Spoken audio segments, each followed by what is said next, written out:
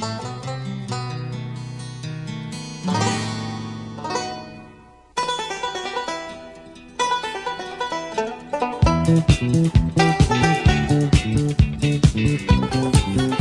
and welcome to another episode of the Cover Zero podcast, the show where I cover the least in the best way possible. I'm your host, Jason Wells. Another week is gone from the NFL. We are officially now past the quarter point of the season. I think past the quarter point would have been before week 5 anyways, but either way, we are on to week 6. It is crazy how fast things are going by NFL landscape-wise. It's always sad. The NFL comes so quickly and leaves us so soon, but we have so much more football left in the season.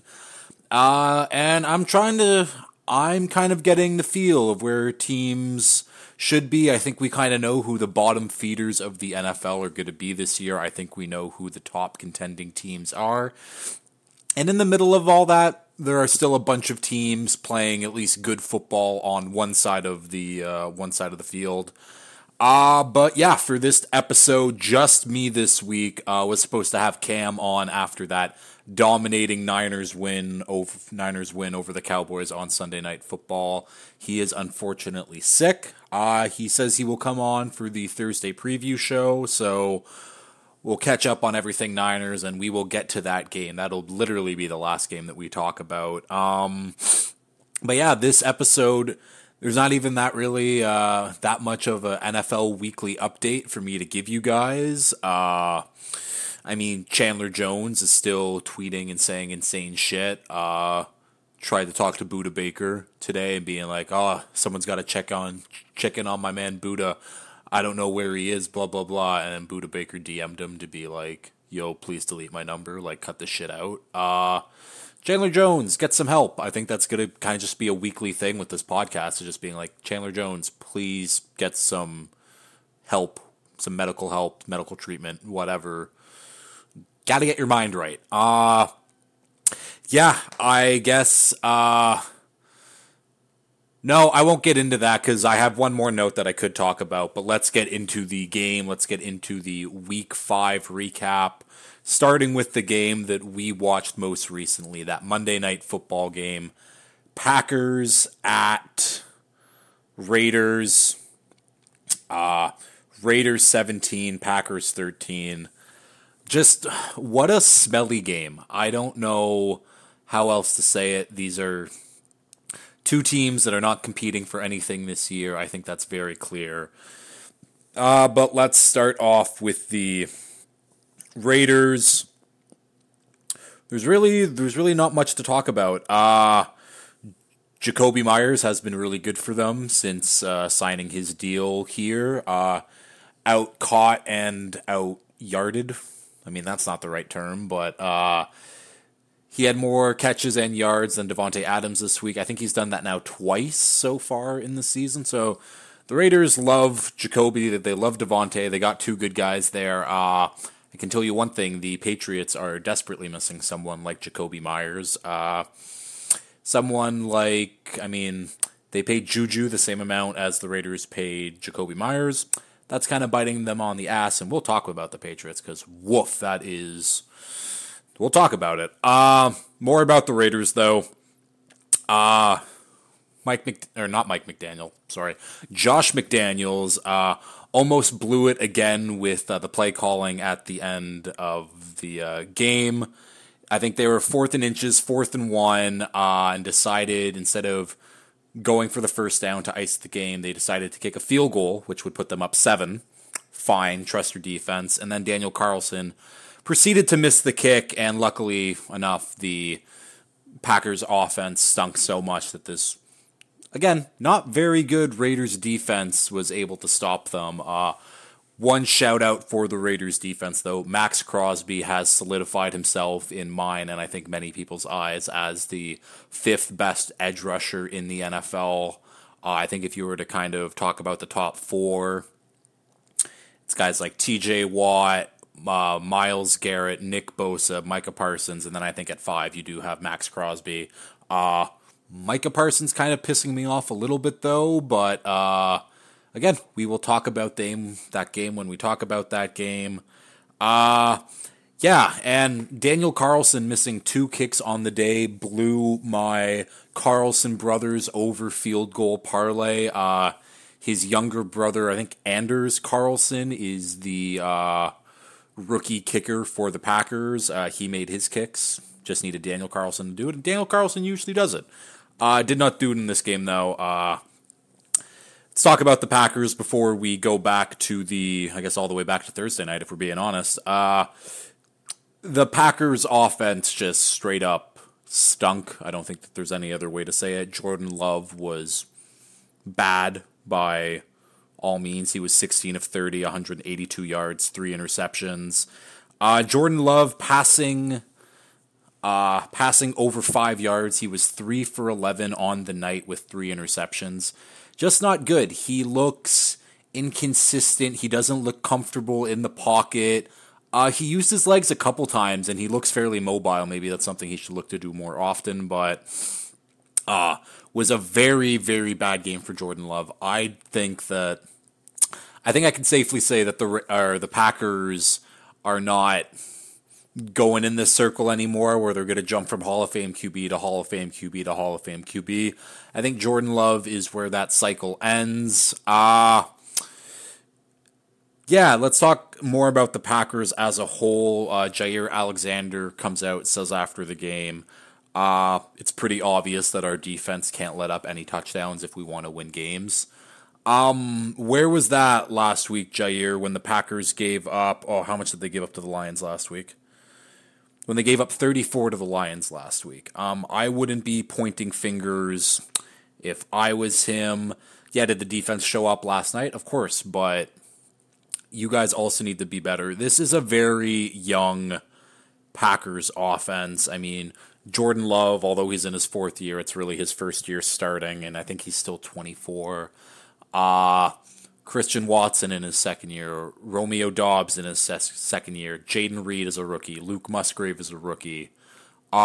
This is a good young core. It's a good young core, and hopefully they develop together. Maybe someone else other than Jordan Love, but the playmakers anyways are good. And I think they do have a good core to build around. Now, whether or not Jordan Love will be the guy for the future, I have my doubts, but we can talk about more future and more QB talk later. I think towards the mid-season last year during the season, I did kind of like mid-season preview and redoing some stuff. I think I'll do the same thing. I think I'll do like quarterback tiers and maybe team tiers as well, and we'll fight it out from there. Either way, I guess let's go all the way back to Thursday Night Football. Bears 40, Commanders 20. Holy shit, was I wrong about my Thursday Night Football blind recap. That's kind of the first one that I've like completely got wrong. The Bears offense looked fantastic, and the news before the game was Bears Hall of Famer, Bears legendary linebacker Dick Butkus has passed away at 80 years old. So they were playing for him. This was the Dick Butkus legacy game, playing well for him, and goddamn, the offense was absolutely humming. Justin Fields back-to-back weeks of having 4 touchdowns. After this game, he was leading the league in touchdowns. Obviously, he's not anymore, but still impressive nonetheless to catch up after what we saw through the first 3 weeks of the season, I guess. Fields on the day was 15 for 29 for 282 yards, 4 touchdowns. Also added 57 yards rushing. DJ Moore was the player of the day. 8 catches, 230 yards, 3 touchdowns. He also had one where we never saw the actual angle until the All-22 footage came out, and he did step out of bounds, but everyone was kind of freaking out because they showed no replay on TV of him stepping out, and people were like, did he step out? He did step out. But yeah, this Bears offense has been absolutely humming the last... what the fuck am I sitting on? Sorry. Yeah, the Bears offense has been absolutely humming these last two weeks, and I don't know why they should stop. They play the Vikings defense next. Vikings defense has not looked great if we're being honest. So yeah, let's see what the Bears can do. I don't think that they're not going to be one of the bottom of the barrel teams. I can say that. Are they going to be a good team? No. I still think that they probably finish in the top 10 picks, that would be. But, yeah, I guess last note for the Bears, their running back Khalil Herbert has a high ankle sprain, so he will be missing maybe the next month of the season. They haven't put him on like the short-term IR yet. That seems like something that they might be doing. Roschon Johnson, the rookie running back, also has a concussion right now, I believe. So it might be Deonta Foreman and who was the guy that they just signed off the Dolphins practice squad there? He was a rookie on the Titans. Darrington Evans? That might be who it is. So it might be Deonta Foreman and Darrington Evans in the backfield for the Bears next week. That wouldn't be great. But is what it is. Let's talk about this Commanders team. I mean, I think they started the game with like 6 straight runs to Brian Robinson for really no gain. I think Sam Howell had 1 pass in that stretch. And then the Commanders then just dropped back 55 times to pass the ball. Absolute insanity, really. I don't think I've ever seen an offense just be like, okay, the run game isn't working. The first 2 drives didn't work. We're going to pass the ball for the rest of the game. And dropped back 55 straight times. And Terry McLaurin, 5 targets. Jahan Dotson, 5 targets. I mean, obviously the guys were probably tired out there because they had guys like Jamison Crowder and Byron Pringle and getting massive targets. I think Logan Thomas was actually the number 1 receiver on the game. He was 9 catches for 77 yards and a touchdown. Also had a fumble. But, yeah, weird game for the Commanders. The defense was basically sleeping in the first half. They woke up in the second half there. The Commanders did outscore the Bears in the second half, but I mean, didn't matter whatsoever. I'm going to keep talking about Chase Young. Chase Young was an absolute menace in this game. Does not show up on the box score because he only had 1 tackle and half a sack. But let's see if I can find really quickly how many pressures he had the game, because he got in Justin Fields' face multiple times. I had Chase Young to get a sack in this game, and he did not. I mean, the half sack still kind of works, but yeah, Chase Young on the season right now, 27 pressures, which is best for 3rd in the league, a 22.8 pass rush win rate. He's been very good. I'm happy that he is back, and he is back thriving, and I think that's kind of the last note that I have for the Commanders. 55 dropbacks. 55 straight dropbacks, absolutely in strain. Let's get to the Sunday slate now. It's the Jags at the Bills, and not at the Bills because it was in London. Jags 25, Bills 20. It is official. Josh Allen is now 2-0 against Josh Allen. This was another very sloppy football game. The Jags won, but they tried to blow this game in so many different ways. This game shouldn't have been close. The Bills should have got blown out by the Jags, but the Jags kept making mistakes. Trevor Lawrence had 2 red zone fumbles. Other than that, he did play very well on the day. But 2 red zone fumbles, couldn't capitalize when it mattered. And then Josh Allen almost kind of got a backdoor cover there. Yeah, it just was not a good football game. This was a game where I picked the Jags plus 5.5 going into it, just banking on that the Bills are going to be tired. And I was banking on, the Bills, they're going to fly over Wednesday or Thursday. No, they flew over Friday morning. Don't know why, and then decided, oh, we're going to like stay up, get tired. Didn't work. Completely backfired on them because they looked sleepy. They didn't look like they really wanted to be there. And the Jags, who stayed in London after their game against the Falcons, clearly looked like they had the advantage. Shout out to Travis Etienne, though. I was watching that game. I said he stunk, and then towards the end of the game, he ripped off some big runs to really seal it for the Jags there. Travis Etienne, great outside the tackle runner, great receiver out of the backfield. Running up the middle, not great. Did he rip off a couple runs? When I say a couple, I literally think I mean two. But yeah, he had 26 carries for 136 yards, 2 TDs on the ground, also had 4 catches for 48. He came out after the game, said that he played against himself in fantasy, so pretty sure that he lost his matchup. Calvin Ridley was 7 catches for 122 yards. He absolutely roasted this Bills secondary, mainly former first-round pick Kaiir Elam, who was filling in after, multiple injuries to the Bills. Defense happened in this game, and we'll talk about that. But just seemed every time he would run like a comeback route or something, and Elam would have be 5 yards behind him. Ridley was open all day. Happy to see them getting that connection going.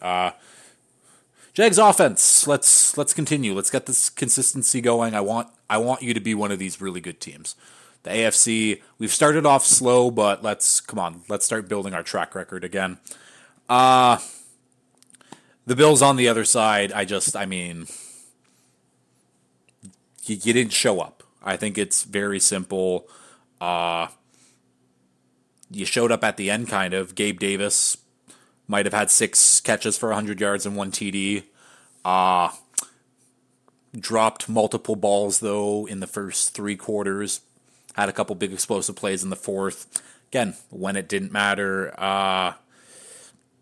They did not run the ball effectively whatsoever. James Cook on the day, 5 carries for -4 yards. Woof. And Josh Allen tried to do his thing. 1 interception on the day, but it was a glorious arm punt. No one does an arm punt better than Josh Allen. And the big news out of this game for the Bills, Matt Milano seems like he will be out for the season. I think he broke his leg. There might be some structural damage in the knee as well. So he is out indefinitely anyways right now. And same with their defensive tackle, Daquan Jones, who has had a very, very good start to the year. He is out for the foreseeable future as well, I think with a torn pec. So we'll see. Again, I still think the Bills are a very good team, but now with these injuries, losing a guy like Trey White as well, it starts to be tough. It starts to get tough. People did step up. AJ Epinesa had a very good game. Ed Oliver continues to do his thing. They got Von Miller back. Von Miller was on a snap count, so he did not play very much. But this is not indicative. That's not the right word, but this is not what this Bills team is. I think they were sloppy. I think that if they play this game another 9 times to make it 10 times, the Bills probably win this game 7 out of 10 times. Just had an off day, and the Jags also played very poorly. Tried to give the game away, didn't. But let's move on to the 1 o'clock slate now. Giants 16, Dolphins 31. I'm just going to start this off by reading some stats. The Miami Dolphins offense through 5 weeks. Number 1 in yards per game, number 1 in first downs per game, number 1 in EPA per play, number 1 in success rate, number 1 in passing yards per attempt, number 1 in passing yards, number 1 in passing TDs, number 1 in passing success rate, number 1 in rushing EPA, number 1 in rushing success rate, number 1 in rushing yards, number 1 in yards per carry, and number 1 in rushing TDs. Pretty safe to say that the Dolphins have the best offense in the NFL right now. And if that weren't enough, through the first 5 weeks of the season, the Dolphins have passed I think it was the 2000s, the greatest show on turf with, Kurt Warner and Marshall Faulk and Torrey Holt and Isaac Bruce. So we have now passed them with more yards through the first 5 weeks of the season. Obviously, first 5 weeks of the season. Let's keep it going. Let's keep rolling. And one more stat on the day. Through the first 5 weeks, the Dolphins have the 7 fastest recorded player times in the NFL. So at number 1, we got Tyreek. At number 2, we got Devon Achane. At number 3, we got Devon Achane. At number 4, Tyreek Hill. Number 5, Raheem Mostert. Number 6, Tyreek Hill. And number 7, Devon Achane. Not even including Jalen Waddle, who has obviously missed some time and had a slow start to the season. You can't stop this offense right now. It is very, very hard. And people go like, oh, what about the Bills game? The offense didn't get stopped. We shot ourselves in the foot more than the Bills really stopped us. Our defense could also do fuck all. So, again, that's in the past now. And that's the thing. We scored 31 points in this game. We absolutely torched the Giants, and we left points on the board. I don't think that there's any other way to say that. I mean, Tua had a red zone pick 6, which could have been at least 3 more points for us. He had another interception too, where, I mean, that was basically... It looked like, on video anyways, that in his follow-through, he hit Connor Williams on the top of the head, and the ball kind of went a little high. Jalen Waddle also just wasn't looking whatsoever, so even if that was completely accurate, I mean, if it was completely accurate, it would have hit him right in the head, but that's beside the point. But, like, even when our offense, we're having, like, an off day, we put up 31 points, Tua completed 70% of his passes for 300 yards. He still had 2 interceptions on the day. Devon Achane right now is probably the offensive rookie of the year. Now it looks like he is going to be shut down for the next few weeks anyways. I think there is discussions of putting him on the short-term IR, so that would limit him for at least 4 weeks. But on the season right now, he is averaging...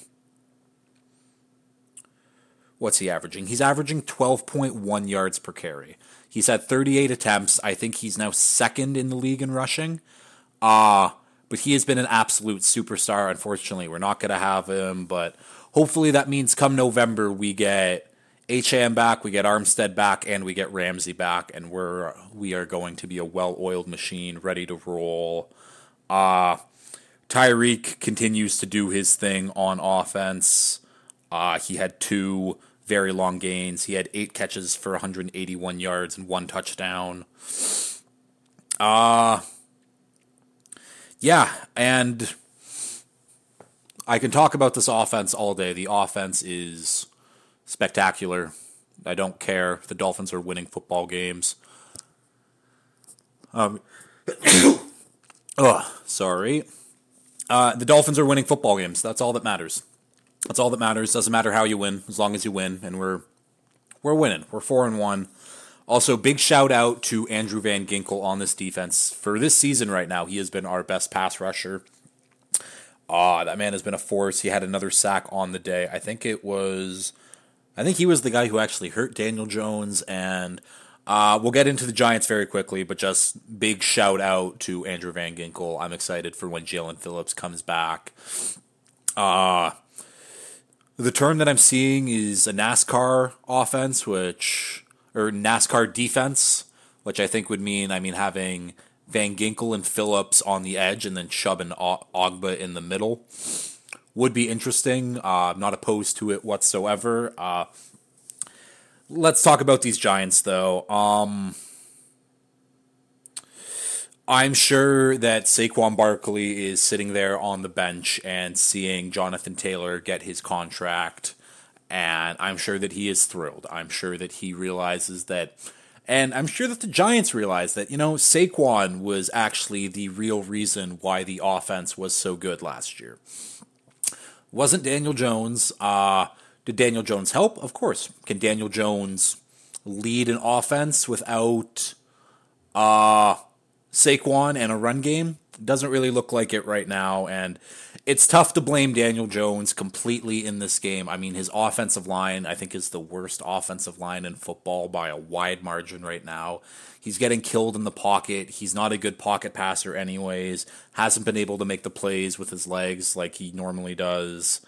The Giants, though, they did score their first touchdown in the first half of the game for this season, although it was that defensive pick six by, I think, safety Jason Pinnock. So the Giants still haven't scored a touchdown in the first half of a game so far. That's fun. Yeah, Daniel Jones on the day, 14 for 20 for 119 yards. No interceptions, so that's a good thing. Tyrod Taylor then had to come in. I think he got hurt a little bit anyways. The run game's abysmal. Just everything about it is just not good. This is one of the worst teams in the NFL right now. Their defense is also not playing very well. Their defense was a huge reason why this was a successful team last year. They've taken a ton of steps back. I don't really know where you go if you're the Giants. Like, if we're really being honest. I mean, you lose out.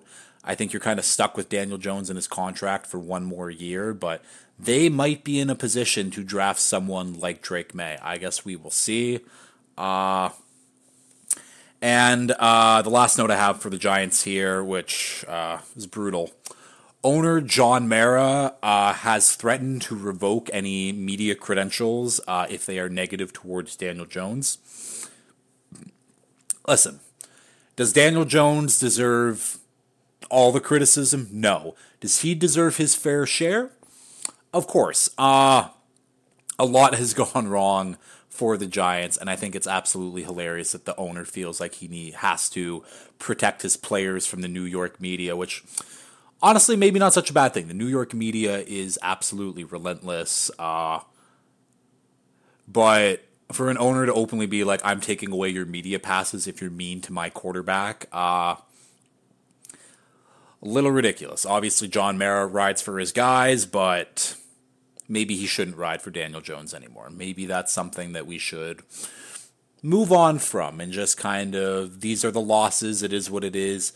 Sorry, John, you're going to be paying this guy millions of dollars to not play football for us, but you might be a winning football team if you find another quarterback out there. Next game up, we got another stinker of a game. I mean, at least a stinker from one side. Saints 34, Patriots nothing. Listen, I don't even know. I guess we'll start with the Saints. You beat a really bad football team. You killed a really bad football team. Derek Carr wasn't even that great on the day, 18 for 26 for only 183 yards. They didn't run the ball that efficiently. It's the story of what happened last week in the Patriots-Cowboys game was the Pats offense kept turning the ball over, and this Saints defense capitalized on those turnovers or forced those turnovers, and then the offense capitalized in short field. Tyrann Mathieu had a pick six. Good for him. Mac Jones was only sacked 1.5 times. There's really not much to say about the Saints. They did exactly what they should have against one of the worst rosters in football right now. And yes, the Patriots do have one of the worst rosters in football.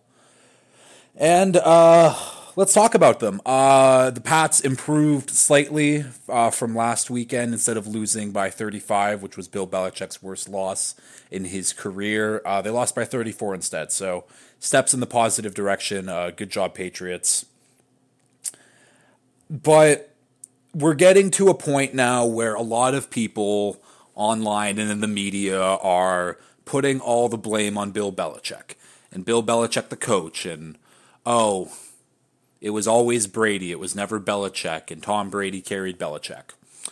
I think that's fair. I think it's also fair to say neither guy would have 6 rings without the other. I think that's a very fair statement to make. But my problem is not with Bill Belichick, the coach. Bill Belichick, the coach, is one of the greatest defensive masterminds in this league, and if it wasn't for all the injuries that this Patriots team has on defense, their defense would still be one of the best defenses in the league. My issue is with Bill Belichick, the GM, and just completely neglecting everything on offense since Tom Brady has left. None of it makes sense. I mean, they let guys like I don't even know where to start with this, but like Bill the GM hasn't drafted a good offensive skill position player since like Gronk and Aaron Hernandez, if we're really being honest. Going into the season, it was an offensive line that was paper thin already, and it has shown that they are paper thin. A skill group consisting of Devontae Parker, Kendrick Bourne, Juju Smith-Schuster, and Pop Douglas. Hunter Henry is a very fine tight end. They paid Mike Gesicki for some reason, even though they couldn't use Jonnu Smith, who, hey, he's still a pretty good player. Look what he's doing in Atlanta. It's not hard to scheme open athletic players. Maybe get Mike Gesicki more involved. But it's just Bill the GM has constantly not done enough for the offense while always building up his defense.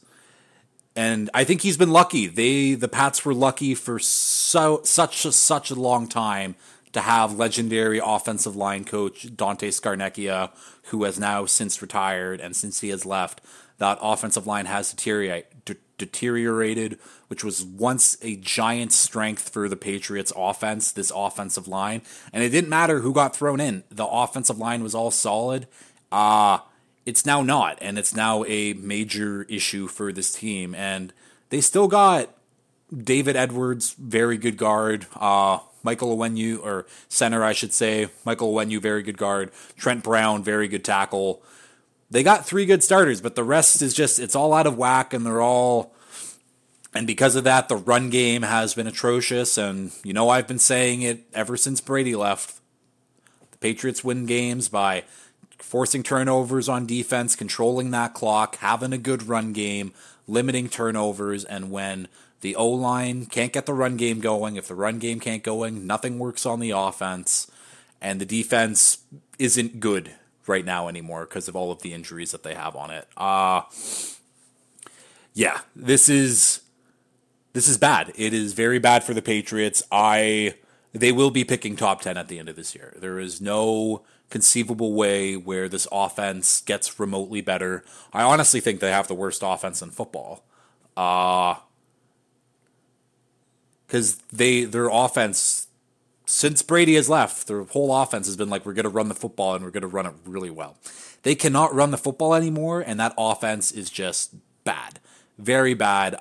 Yeah, I think it's safe to say that the Patriots have the worst offense in football. The defense, I think the defense still will be fine, but again, I said it last week.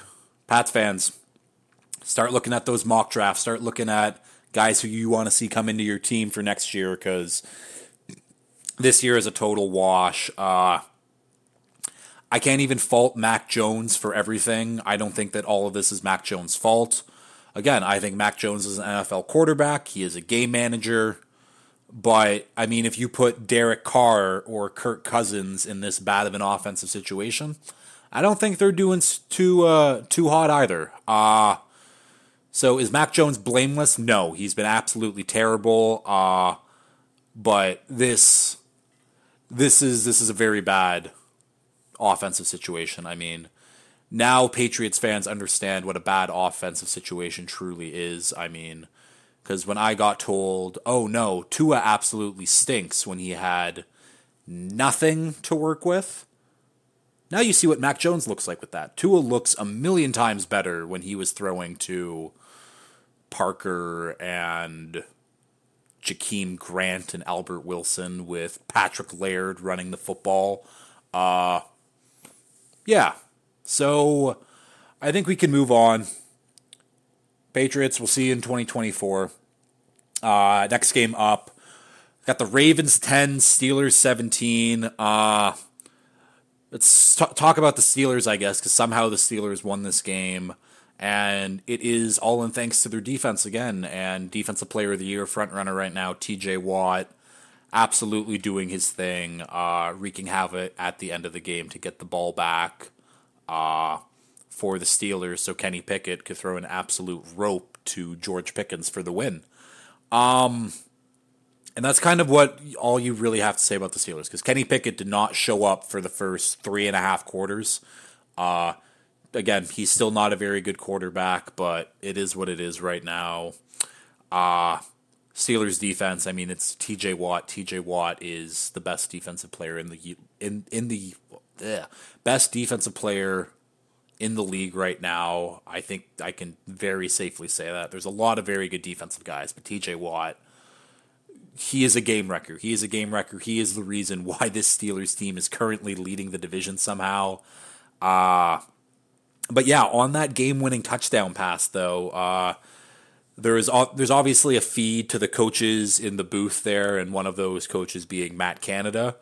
So that play happens, and all the other coaches in the background are cheering that, hey, they just scored a touchdown and are now winning the game. This is great. Matt Canada sat there, silence, no emotions, no anything, and it's because Kenny Pickett audibled out of his play to that play for George Pickens. Matt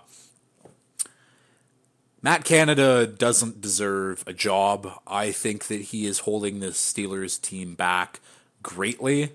And it would be nice if, I mean, I give Kenny Pickett so much shit, but it would be nice if we gave him a proper NFL play caller instead of Matt Canada, just to see what he actually is. I still don't think he's very good, but he'd be better anyways than what Canada has been given him so far. Let's talk about this Ravens team, though. The Ravens, they just didn't want to win. The wide receivers were all... That was the worst game from a group of wide receivers and skill position players that I have ever seen. Lamar did everything in his power to try to win this game, and I mean, if you look at the box score at the end, it's not pretty for Lamar. Let's get this here. Wasn't pretty for Lamar. He was 22 for 38 for only 236 yards, no touchdowns, one interception. That man had 3 drop touchdowns on the day. 3 drop touchdowns.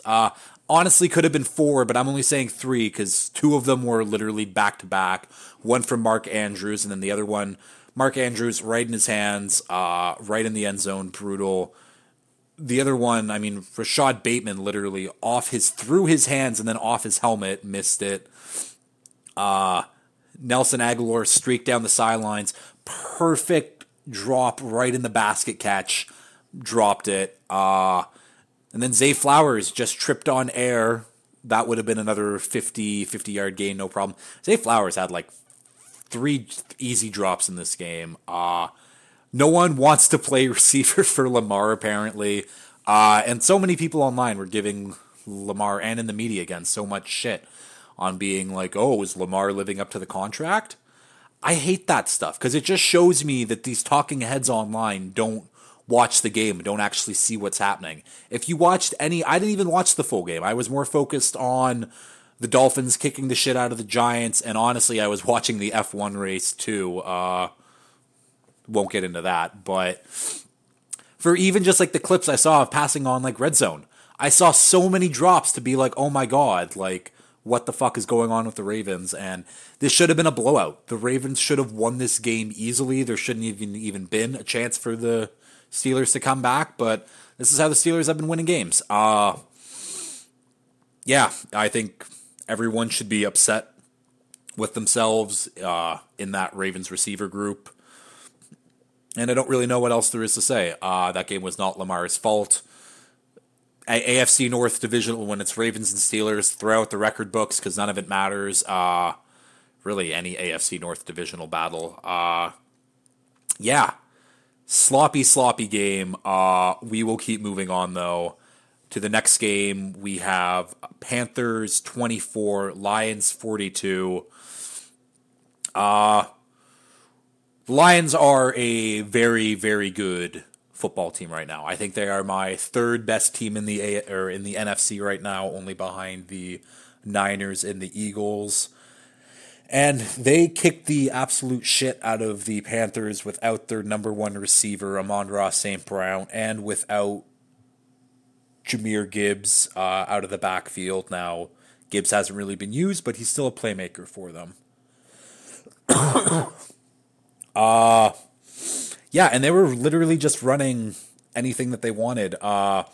We saw this play used in the Sunday night game too, but it was kind of a reverse to a toss back to the quarterback, who then found the streaking Sam Laporta down the sideline, or if it was in the Niners game, streaking George Kittle.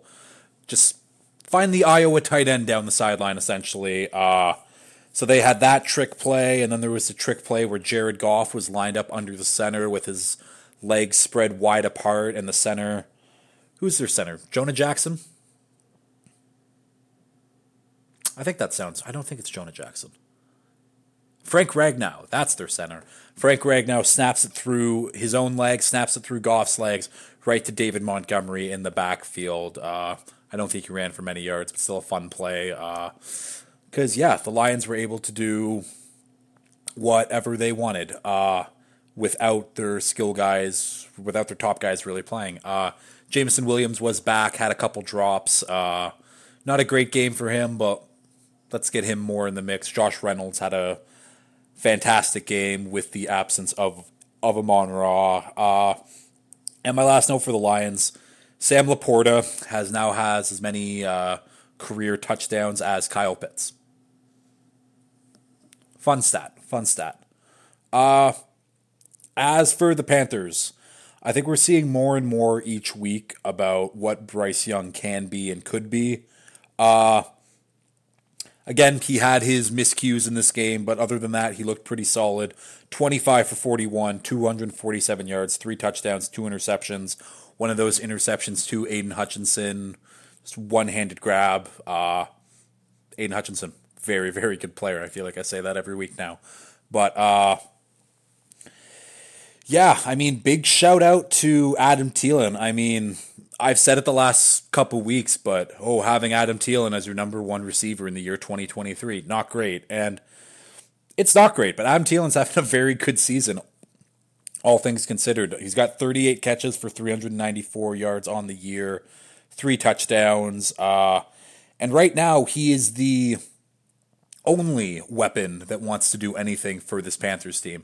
Everyone else, it's drops. They're just not good. It's truly Bryce Young and Adam Thielen running this offense. Miles Sanders has been absolutely terrible. Chuba Hubbard's been fine, but again, it's not great. I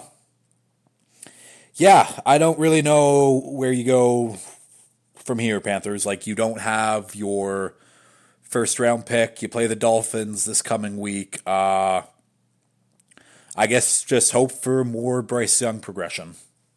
And then, more Bryce Young progression.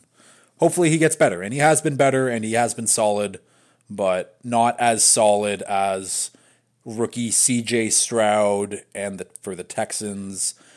And we will move on to that game. Texans 19, Falcons 21. I guess let's just start off with the Falcons right now.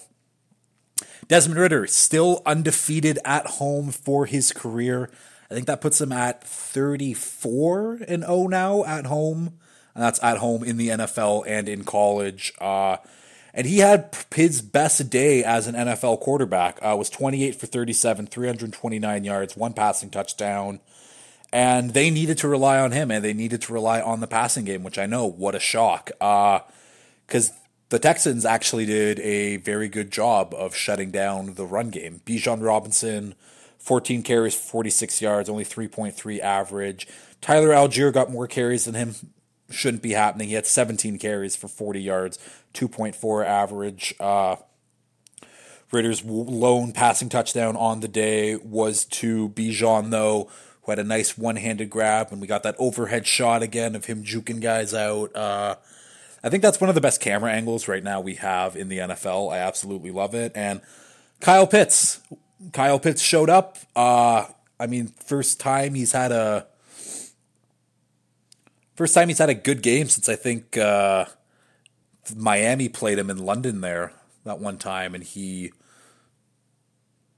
put them in field goal position at the end of the game. But he had 7 catches for 87 yards on the day. Jonnu Smith still getting himself involved, though, 6 for 67. Yeah, this Falcons offense, I mean, we all know it has the pieces. It's just Desmond Ridder needs to show that he can be a guy. I mean, I had a take coming into this week that I wasn't able to say, but if Desmond Ridder puts up another stinker sometime soon, I think I'm going to say it. But this Falcons defense has been very, very good unit so far for them to start the league or start the season so far. I think they're probably a top 10 defense right now in the league. They're fun. They got guys, I mean, Grady Jarrett, AJ Terrell, Jesse Bates. Then they bring in guys like Jeff Okudah and Calais Campbell, and David Onyemata, Bud Dupree. They got guys on this defense, that's for damn sure, and that defense showed up and shut down this Texans offense that has been very, very good to start the year. But let's talk about C.J. Stroud first. He now has 186 attempts without an INT to start his career. That is an NFL record, a record that is still going. If he can get to 200 attempts, that would be very, very cool. And it's not like Stroud isn't pushing the ball down the field. He is pushing the ball down the field and at quite a good rate. Yeah, the passing attack for the Texans has been humming, but it is the run game with Dameon Pierce that hasn't been going yet. Again, the offensive line has been hurt, and they've had a lot of different combinations out there, but for this Texans offense to hit that next level, the run game has to be a major component for it. It hasn't so far. It hasn't, but this is a Texans team that will be a tough team to beat week in, week out. I don't think they are part of these bottom barrel teams that we've been talking about. I think, honestly, quickly, if we want to do like my bottom of the barrel teams, what do my power rankings say? As always, if you want to see my power rankings, you can go to at Cover Zero Pod on Instagram or at my Twitter at Wellesley _97. So my bottom 5 teams in the NFL right now are the Packers, the Patriots, the Panthers, the Broncos, and the Giants. Those are the bottom of the barrel teams right now. I don't think the Packers really deserve to be in the group mixed in with those other 4, but those other 4 are the worst teams in the NFL right now. Yeah, just wasn't the Texans game. Kaimi Fairbairn did his thing on the day. I think he had 4 field goals. He made them all. Yeah, I guess we can just move on from this game. Next game up, we have the Titans against the Colts. Titans 16, Colts 23. Let's talk about these Colts, though, and we'll talk about Anthony Richardson. He is hurt again, left with a shoulder injury. I think he has an AC joint sprain. But it didn't matter. Gardner Minshew came in, did his thing, was 11 for 14 on the day for 155 yards. That's all you could ask for him. Because really the big story of the day was this run game. And before we get to the run game, though, actually, no. Let's give Zach Moss his praise right now. Zach Moss absolutely carried this run game after the breaking news of Jonathan Taylor coming back and getting his new contract. Zach Moss had 23 rushes for 165 yards, 7.2 average with 2 touchdowns on the day. Yeah. Zach Moss saw that Jonathan Taylor contract, and he's going to be like, oh, really? We really need Jonathan Taylor to make this much money? And I think that's a fair point. I think this was the first running back holdout that was ever successful in the history of the NFL. Jonathan Taylor's new contract, if we don't know, he signed a 3-year, $42 million deal, averages around $14 million a season, 26.5 guaranteed. And yeah, I just said it. He is the first running back to ever successfully hold out and win. Great for him to get that money. But now if you're Jim Irsay, who before signing this contract, I think in August, basically said that Jonathan Taylor is expendable. I mean, didn't say it in those words, but basically said Jonathan Taylor is expendable. And now you make him a highly paid running back. Again, compared to the rest of the league and what someone like Jonathan Taylor can contribute, not very highly paid, but for running backs, very good contract. And now you have a guy like Zach Moss who has just been tearing it up without Jonathan Taylor. And Jonathan Taylor's going to come back and you would hope do the exact same thing, but now he's doing it at a pay of $14 million a season instead of whatever Zach Moss is making. Zach Moss is probably making like what, 1.5, 2 million this year. So just funny in general that this is what happened to the Colts. And yeah, I was big on seeing Anthony Richardson and Jonathan Taylor get involved. I guess we won't see that now for another couple weeks. Yeah, let's talk about this Titans team, though. The Titans just don't want to win at home, apparently. They haven't been very good on the road at all this year so far. Yeah, wasn't a very good game. Was a very good game, though, from DeAndre Hopkins. He had 8 carries for 140, or 8 catches, for 140 yards on the day. Tannehill, 23 for 34 for 264, no touchdowns, 1 interception, and again, like the Falcons, like the Titans, like the Patriots used to be anyways, these are teams that want to run the ball and run the ball well efficiently, and when you have your quarterbacks passing more than 30 times in a game, usually doesn't go well for your game script, and the Colts did a very good job of containing the rush from the Titans. Derrick Henry only 13 carries on the day for 43 yards.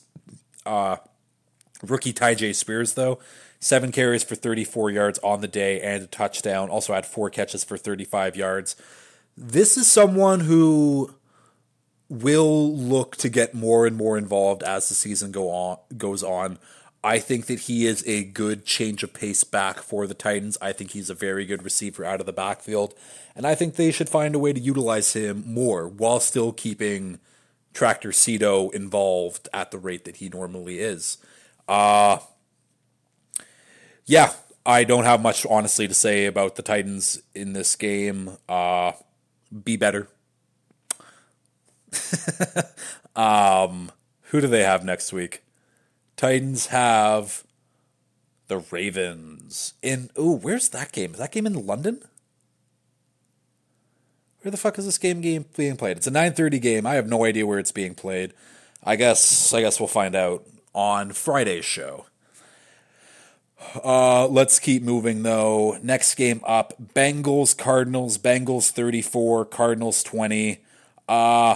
Welcome to the 2023 season, Cincinnati Bengals. It is nice for you to finally join us. Joe Burrow finally looks back to himself again. His lingering calf injury looks like it is now a thing of the past. He was 36 for 46 on the day, 317 yards, 3 touchdowns, 1 interception. And with those stats, Jamar Chase also had his best game of the season by far so far. 15 catches, 192 yards, 3 touchdowns. Bengals offense is back. Bengals offense is back and clicking. This is just kind of what we were all waiting for. We knew that they were a sleeping giant, and they did what they needed to do against the Cardinals, which most teams should be able to do that against the Cardinals. The Bengals, this is literally what we've been waiting for. I think we can now say the Bengals are back to being one of the better teams in football. The defense has looked the part all season. It's been the offense that was the worst offense in the league through 4 weeks of the season. Week 5, though, changes that script completely. I don't know. Welcome to the party, Bengals. Happy you can show up. They're still last currently in the AFC North. I'm sure that will shake itself up soon, but they got some work to do. This was a big win for them, but it is now an uphill battle for them to make the playoffs, because it's a very tough AFC out there. Let's not forget that. The Cardinals on the other side of it. I mean, We've been giving them their praise through the first 4 weeks of the season, and they do deserve praise. However, the Cardinals now are 1-4 on the season. I think they're going to play hard and they're going to play good, tough football. Jonathan Gannon has proved that he knows what he's doing on the defensive side. The offense also looks like looks pretty good, but they just don't have enough talent on the roster to compete with NFL teams week in and week out. I think that they're one of the worst teams in football. I think that they're probably still a bottom. I mean, I literally have them as like a bottom 8 team in the NFL. I could probably put them lower, but that's for next week to decide. But yeah, I mean, we've been giving them their flowers to start the season. They're not terrible. They're not as bad as we all thought. They're not as bad as we all thought, but they're still a bad football team. And do I think things change when Kyler gets back? If Kyler gets back? I think I do. And I think that they might not be bad enough to get Caleb Williams. Long season left, but yeah, the Cardinals, they play tough. They play hard, but not a good football team. Also with the Cardinals, the running back, James Conner, is out for, I don't even know how long he's out for. I don't even know what the injury was, if I'm being honest. I tried to look it up, and it seemed like no one on Twitter cared about it as well. He has a knee injury. Multi-week absence expected. And their running back that took over, Amari DeMarcado, he looked good as his replacement. But yeah, we can move on from this Cardinals-Bengals game. Happy that the Bengals finally showed up, and we will move on to Eagles-Rams. Eagles 23, Rams 14. Yeah, like the Eagles are good. I don't know. It's not, the Eagles are very good. It's just not as impressive as it was last season. And I think that we've all seen them make more mistakes and not be as flashy as they were on offense. But, like, they were still rolling in this game. I mean, A.J. Brown had 127 yards on the game. Dallas Goedert had 117 and a touchdown. DeAndre Swift still had 70 yards on the ground. Hurts had 72 yards on the ground and a touchdown. But I don't know. It's not as good as it was last year. I don't know how to really explain it, but these Eagles this year don't scare me as much as those Eagles last year. Sounds really stupid when you explain it like that, but that's just kind of my gut feeling right now. And the Eagles are still, obviously, I have them as a top 3 team in the NFL right now, but they played in a lot of close games that they wouldn't have had to be in last year. But yeah, Eagles, very good. Very, very good. The defense also still did its thing. Jalen Carter, 2 sacks on the day. What does that put him at for the season now? Jalen Carter now has 3.5 sacks on the season. So that was a big week for him, actually. That man is a force. That defensive front 7 is a force, but we knew this. Let's talk about the Rams, though. Cooper Kupp made his triumphant return. I think they targeted him 6 times on that opening drive, and I think he caught 6 balls. The tandem of Kupp and Nacua looked like a very good tandem going forward. Kupp on the day finished 8 catches, 118 yards. Puka had 7 catches for 71 yards and a touchdown. Yeah, but other than that, the offense kind of sputtered and couldn't do a ton. They couldn't really sustain any long drives. Yeah, I think it's just kind of as simple as that. They had to punt a decent amount of time in this game. How many turnovers did they have in this game? I don't think they had any turnovers in this game. Yeah, they just couldn't really move the ball very well against this Eagles front 7, and the Eagles front 7 was good enough to limit their holes that they have currently in their secondary. I do. I have to shout out this Rams defense though. It's been pretty damn good. I think apart from, I think they've had one bad week, the Rams, but like 23 to the Eagles is pretty good. They gave up 23 to the Colts, and then 19 to the Bengals, only 30 to the Niners. That's not bad. They've been playing hard, and for a defense that a lot, like me included, was criticizing at the start of the year, they've been playing well, and these young players have been really playing well. Obviously, Aaron Donald is still the guy on that team, but who is it? It's Byron Young. That's the rookie right now who's fucking killing it. He's not even showing up on the stat sheet though. Either way, they got some young guys on this team that are really stepping up, and sometimes that's all it takes. It takes for guys to be like, this is your opportunity to start in the NFL. Make it count. All of these guys are absolutely making it count, making sure that they are protecting their futures and the future of their family by playing so hard, potentially getting contracts on other teams next year once the Rams start to upgrade this defensive unit. Yeah, Rams are playing hard. I don't think the Rams are a good team, but Rams are a solid team. Next game up, Chiefs, Vikings. Chiefs 27, Vikings 20. No Taylor Swift in attendance for this game. However, the Swifties have now joined the movement in the ban of artificial turf. And I think that is exactly what we need to push Roger Goodell over the edge. Players in London were complaining about the surface in Tottenham Stadium, and apparently all soccer teams play on grass, but Tottenham didn't want the NFL playing on their field, so they brought in turf. Absolutely brutal that that's even allowed to happen. Yeah, Travis Kelce, and the big reason why they want turf banned was Travis Kelce twisted his ankle a little bit. He came back, caught a touchdown. He's all good, but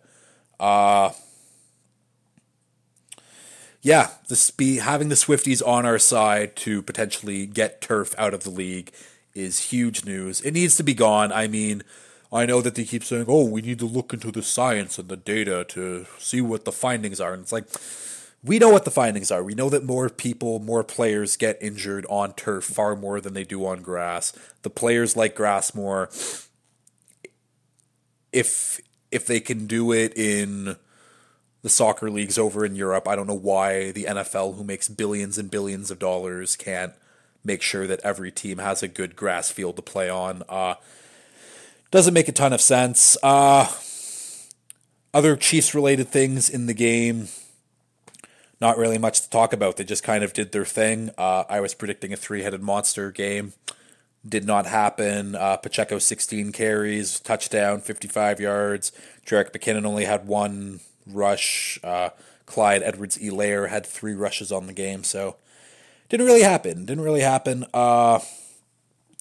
Other than that, for the Chiefs, Justin Ross finally got involved. He had 2 catches for 28 yards. I think on the day he ran 6 routes, had 4 targets, 2 catches, and then 2 drops where he body caught and then some guy hit him and then the ball came loose and he didn't catch it. But good to see Justin Ross getting involved, because someone needs to get involved that's not named Travis Kelce for this offense to really start taking another level. Rashee Rice, the rookie, had 4 catches for 33 yards on the day and a touchdown. I'd like to see Rashee Rice, Justin Ross, and Travis Kelce all on the field at the same time. I think that's doable. I think that Andy Reid, by the end of the season, they have a bunch of guys who are pretty good and are being used, but I think he just needs to find what guys fit in what situations, and he will have that sorted out by the December stretch there of football. And one of these receivers will break out. I don't know who yet, but one of them will solidify themselves as being the number 1 guy other than Travis Kelce. Let's talk about the Vikings. Justin Jefferson, short-term IR, and with that, what's left for the Vikings for this season. If I'm the Vikings, if I am the GM, I start to blow up this team. You keep the young core. Obviously, you keep Jefferson. You keep Jordan Addison, Hawkinson. The O-line is developing and pretty good. You keep that core group together on offense. Kirk should be gone. I don't know who's going to trade for Kirk, especially because it seems like the Jets, who should be the guys targeting Kirk, they've had back-to-back decent performances from Zach Wilson, so that might keep them away. But I think the main thing with Kirk is he does have a no-trade clause, and if you have a no-trade clause, why would you willingly uproot your family during the middle of the season, middle of the school year? He wants to retire a Viking. I don't think he's willingly going to leave unless whoever signs him gives him a new deal immediately. But for other guys, though, veteran safety Harrison Smith, I'm sure another guy who wants to retire as a Viking. He's been there his whole career. But if he wants to try to ring chase, trade him away, a guy like Danielle Hunter out on the edge, you could definitely get a second-round pick, maybe a first-round pick for him. He needs a new deal relatively soon. Actually, he got a new weird contract, but they got guys on defense. Sell your pieces on defense. Tell Brian Flores you can pick whoever you want next draft. But this is not the year, and this is a year where, I mean, the Vikings are 1-4 right now. I don't think they're one of the worst teams in football, but play your cards right. You might be in the Caleb Williams sweepstakes by the end of it. Yeah, I don't know what else to say for the Vikings. It's not their year. They used up all of their luck last season to only lose in a playoff game to the Giants, who are a worse team than they are right now. Yeah, the Vikings, not your year whatsoever. Hopefully Justin Jefferson heals up, gets better. I guess this will be the time to see what rookie Jordan Addison can do, whether or not he takes over that number one role, or if it'll be the vet KJ Osborne, who has been their number 2 wide receiver for most of the season so far. Next game up, we have the Jets and Broncos. Jets 31, Broncos 21. It was the Nathaniel Hackett revenge game before the game. He was named a team captain after the game. He was given the game ball. And if you don't remember, why are the Jets doing all of this for Nathaniel Hackett? It's because Sean Payton came out in the offseason and said that is one of the worst coaching performances in the history of the NFL. And since then, all Sean Payton has been fed is a nice slice of humble pie basically every week so far this season, because fuck, the Broncos are bad, and we'll talk about them in a bit. Good for Hackett for getting some revenge there. Salah and Payton, when they do like the coach's handshake in the middle of the field after the game, he told Payton to stay humble. Absolutely love that. Let's talk about this Jets offense on the week, though. Zach Wilson had another pretty good game. Nothing particularly special. He was 19 for 26 for 199 yards, 1 interception. Also added 26 yards rushing for them. But the big story of the day, Breece Hall finally getting involved, getting those touches that he deserves. 22 rushes for 177 yards, 1 touchdown. I mean, he is the reason why they won this game. That and the Jets defense is still very good. Breece Hall was an absolute monster. Defense did its thing. They forced that fumble out on Russell Wilson to seal the game. Who got that? Oh, it was Jermaine Johnson with the forced fumble on Russ to end the game. And I mean, we talked about the Kirk situation with the Jets and how, if you're the Jets, if the Jets were to trade for Kirk Cousins, this Jets team would be a playoff team, no doubt in my mind. Zach Wilson is just, I mean, he's played okay. He's He played pretty good last week. He played okay this week, which an okay game for Zach Wilson is better than 90% of the games he's played in his career so far. But he's not going to be the one to take you. He's not going to be the one to lead you to the playoffs. He's not even going to be the one to lead you to an above 500 record. Mike Greenberg went on whatever fucking show he's on, or Mike Greenberg Jr., or whoever the hell he is. But went on his show, and the question was, which AFC team is the oh my god, I don't even know what the question was. Give me a second. What AFC team is most likely to knock off the Chiefs as like the contender out of the AFC team? Everyone said the Dolphins, and then Mike Greenberg at the very end was like the Jets. The Jets are going to be the team that's going to dethrone the Chiefs. Moronic. The Chiefs, they've literally played the Chiefs last week. I mean, they only won by 3. The Chiefs could have won by 10, and they could have won by a lot more if Pat Mahomes didn't have one of the worst games of his career. Yeah, I mean, like, good on the Jets. The roster's solid. They lost Elijah Vera Tucker for the season, unfortunately, so that offensive line is only getting more and more banged up. Let's talk about this Broncos team, though. Russell Wilson isn't bad.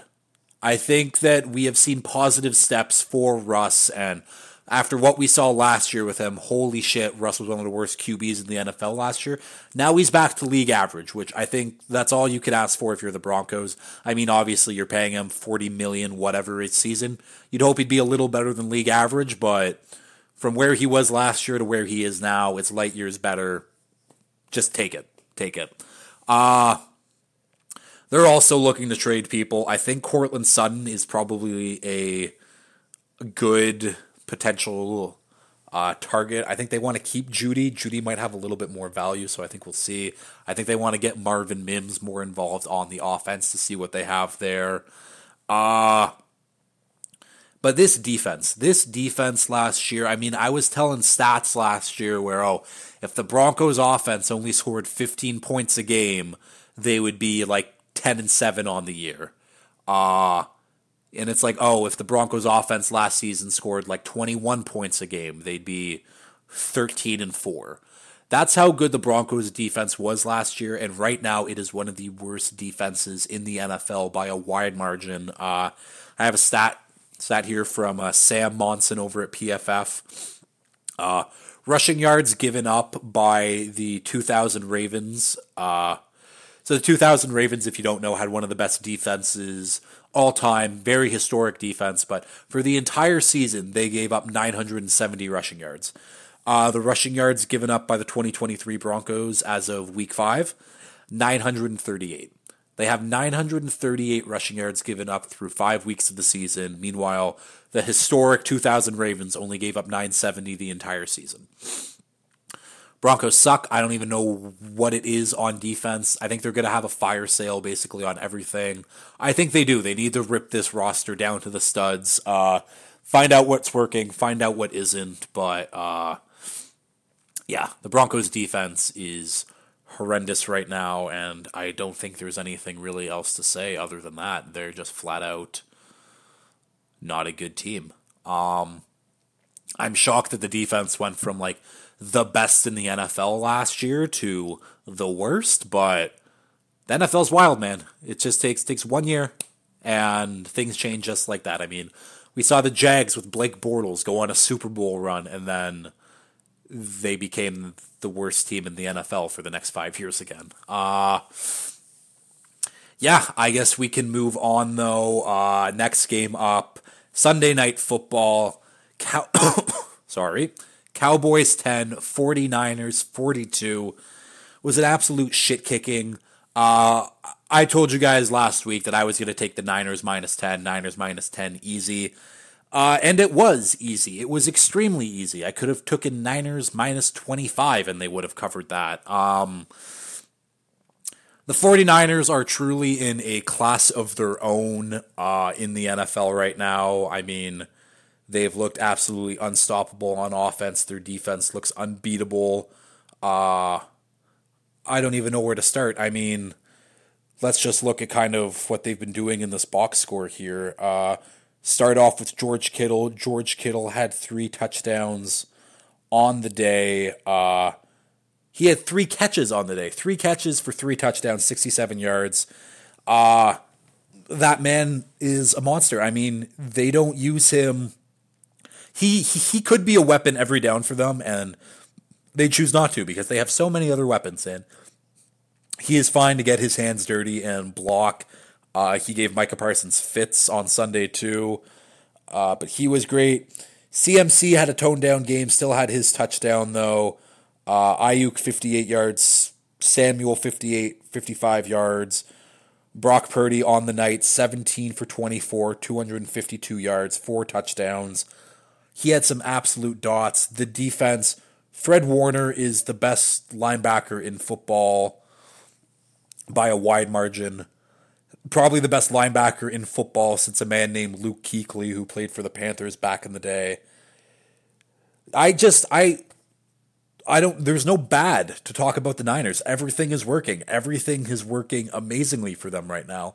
And people want to try to knock Brock Purdy for, oh, well, if he wasn't in that situation, he'd be bad. Well, it's like, great, he is in that situation. So any other hypothetical you throw out doesn't matter because he is the Niners quarterback and he does look that good. And he is running this system at a higher level than Jimmy G ever could. Yeah, I don't know. The Niners are just really fucking good. The Niners are incredible. They'll face a tough defense in the Browns next week. I mean, they were supposed to play a tough defense this week and got absolutely killed. And I guess let's just get over to the Cowboys because I don't know what else I can say about the Niners. The Niners are good literally everywhere on the field. They don't have a weak spot anywhere. Yeah, that's all I have to say. The fucking Cowboys, though, man. Where do I want to start? Do I want to start doing victory laps of Mike McCarthy not knowing what he's doing, being an offensive play caller? Maybe Dak Prescott also looked terrible. What did he have? I think he had 3 interceptions on the day. Yeah, it was 14 for 24 for 153 yards and 3 interceptions. The run game couldn't do anything. Just an overall fraudulent team. They've beaten up on the Jets, the Giants, and the Patriots, and they have now lost to the Cardinals and the Niners very, very badly. I've been saying it for 4 straight weeks. I'm not a fan of this Cowboys offense. I don't think that they are very good, and the first tough defense that they did face, holy shit, they got clowned. And they got clowned badly. They kept trying to run outside runs with Tony Pollard. And I mean, there's sometimes you just got to run it up the middle and just kind of take those body punches instead of trying to go for the home run every single time. People are complaining, oh, Dak has no one to throw to. They don't get open. CeeDee Lamb is averaging 2.13 yards of target separation. To put that in context, George Pickens is averaging 1.53 yards, A.J. Brown 1.56, Puka Nacua 1.87. And Lamb he's averaging more yards of separation, and he has less targets than all of them. He has 35 targets on the year so far. It's not hard to just get your number one receiver the ball. Like, just force feed him the ball, and I don't know. They refuse to do so. Newly acquired Brandon Cooks from the offseason. He only has 76 yards so far on the year, I believe. Someone who should be stretching the field, making deep plays for you, and he's useless. He's essentially useless. Someone who people are like, oh, well, maybe he's not that good anymore. He had back-to-back 1,000-yard seasons with the Texans when the Texans' QBs were Davis Mills. And I don't even know who it was before Davis Mills, but I guess it probably would have been Deshaun Watson. Either way, that doesn't matter. Brandon Cooks, good receiver, should be out there more, should be getting more playing time. I don't know what to say about this Cowboys offense, except they have so many good pieces, and that even includes someone like Dak, who I don't think he's a top 10 quarterback, but he's Kirk Cousins. He's solid. He's fine.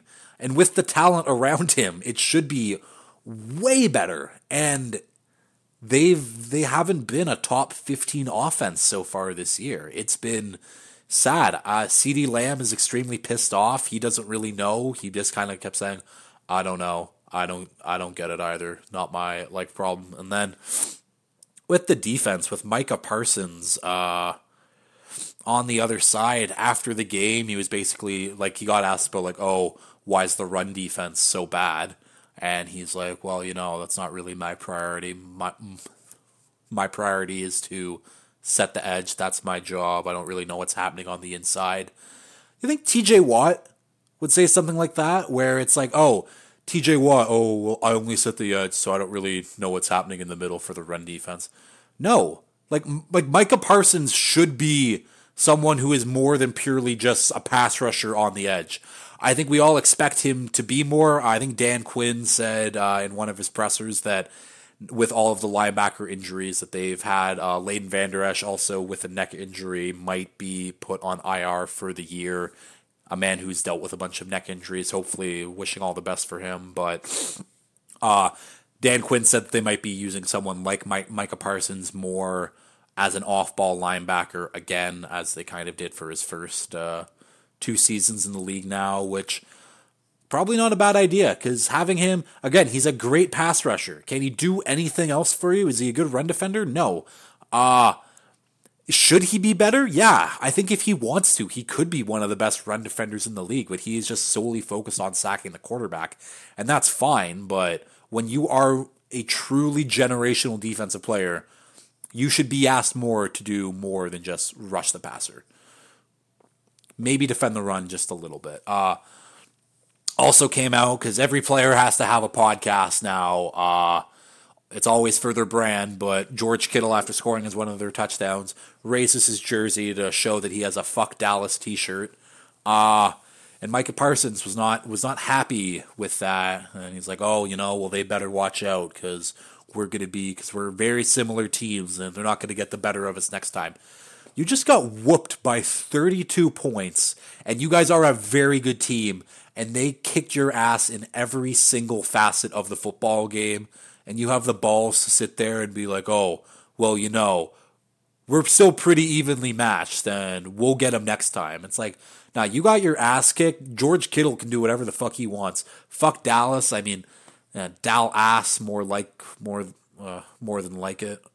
Oh my god, what am I even trying to say? I don't know what I'm trying to say. Either way, the Cowboys, very, very good roster. They're obviously missing Trayvon Diggs a lot. Gilly can't lock down everyone by himself. I don't even know. Jordan Lewis, who I think also got banged up in this game too. It's just not pretty for the Cowboys, and I think the Cowboys have they play the Chargers on Monday Night Football, so that should be hopefully a big bounce back game for the defense, because that's what it's going to come down to. It's going to come down to whether the Dallas defense can stop the Cowboys, or the Dallas defense can stop the Chargers offense, because Chargers defense and Cowboys offense are two very smelly units, so that's just going to be chaotic. Yeah, I guess that'll end it. Hopefully my voice sounds good. I've been going for, what is it now, an hour and 23 minutes now, and I've been using my gaming headset, because my lovely, I think it's called a Snowball mic. Yeah, I just don't think it's working anymore, because I've been noticing every time I've been posting, my audio quality hasn't been as good. So hopefully it's better now. Yeah, this has been a good group of games. I think we are finally seeing teams separating themselves of who's going to be serious playoff contenders, who's fading away into the abyss, and we'll see in 2024. It's been a good year. It's been a good year, and I'm not just saying that because the Patriots are at the lowest they've ever been in my lifetime, and the Dolphins are at the absolute highest they've ever been in my lifetime, but it's been a good year of NFL football. We have a lot left. Tune into Friday's show for the Week 6 preview and pick'em with Cam. You can get more Niners talk going there too, because I'm sure that he will have a lot to say about how good the Niners have been. But as always, if you have liked this, please like, share, retweet, subscribe, all that fun stuff. And until next time, peace.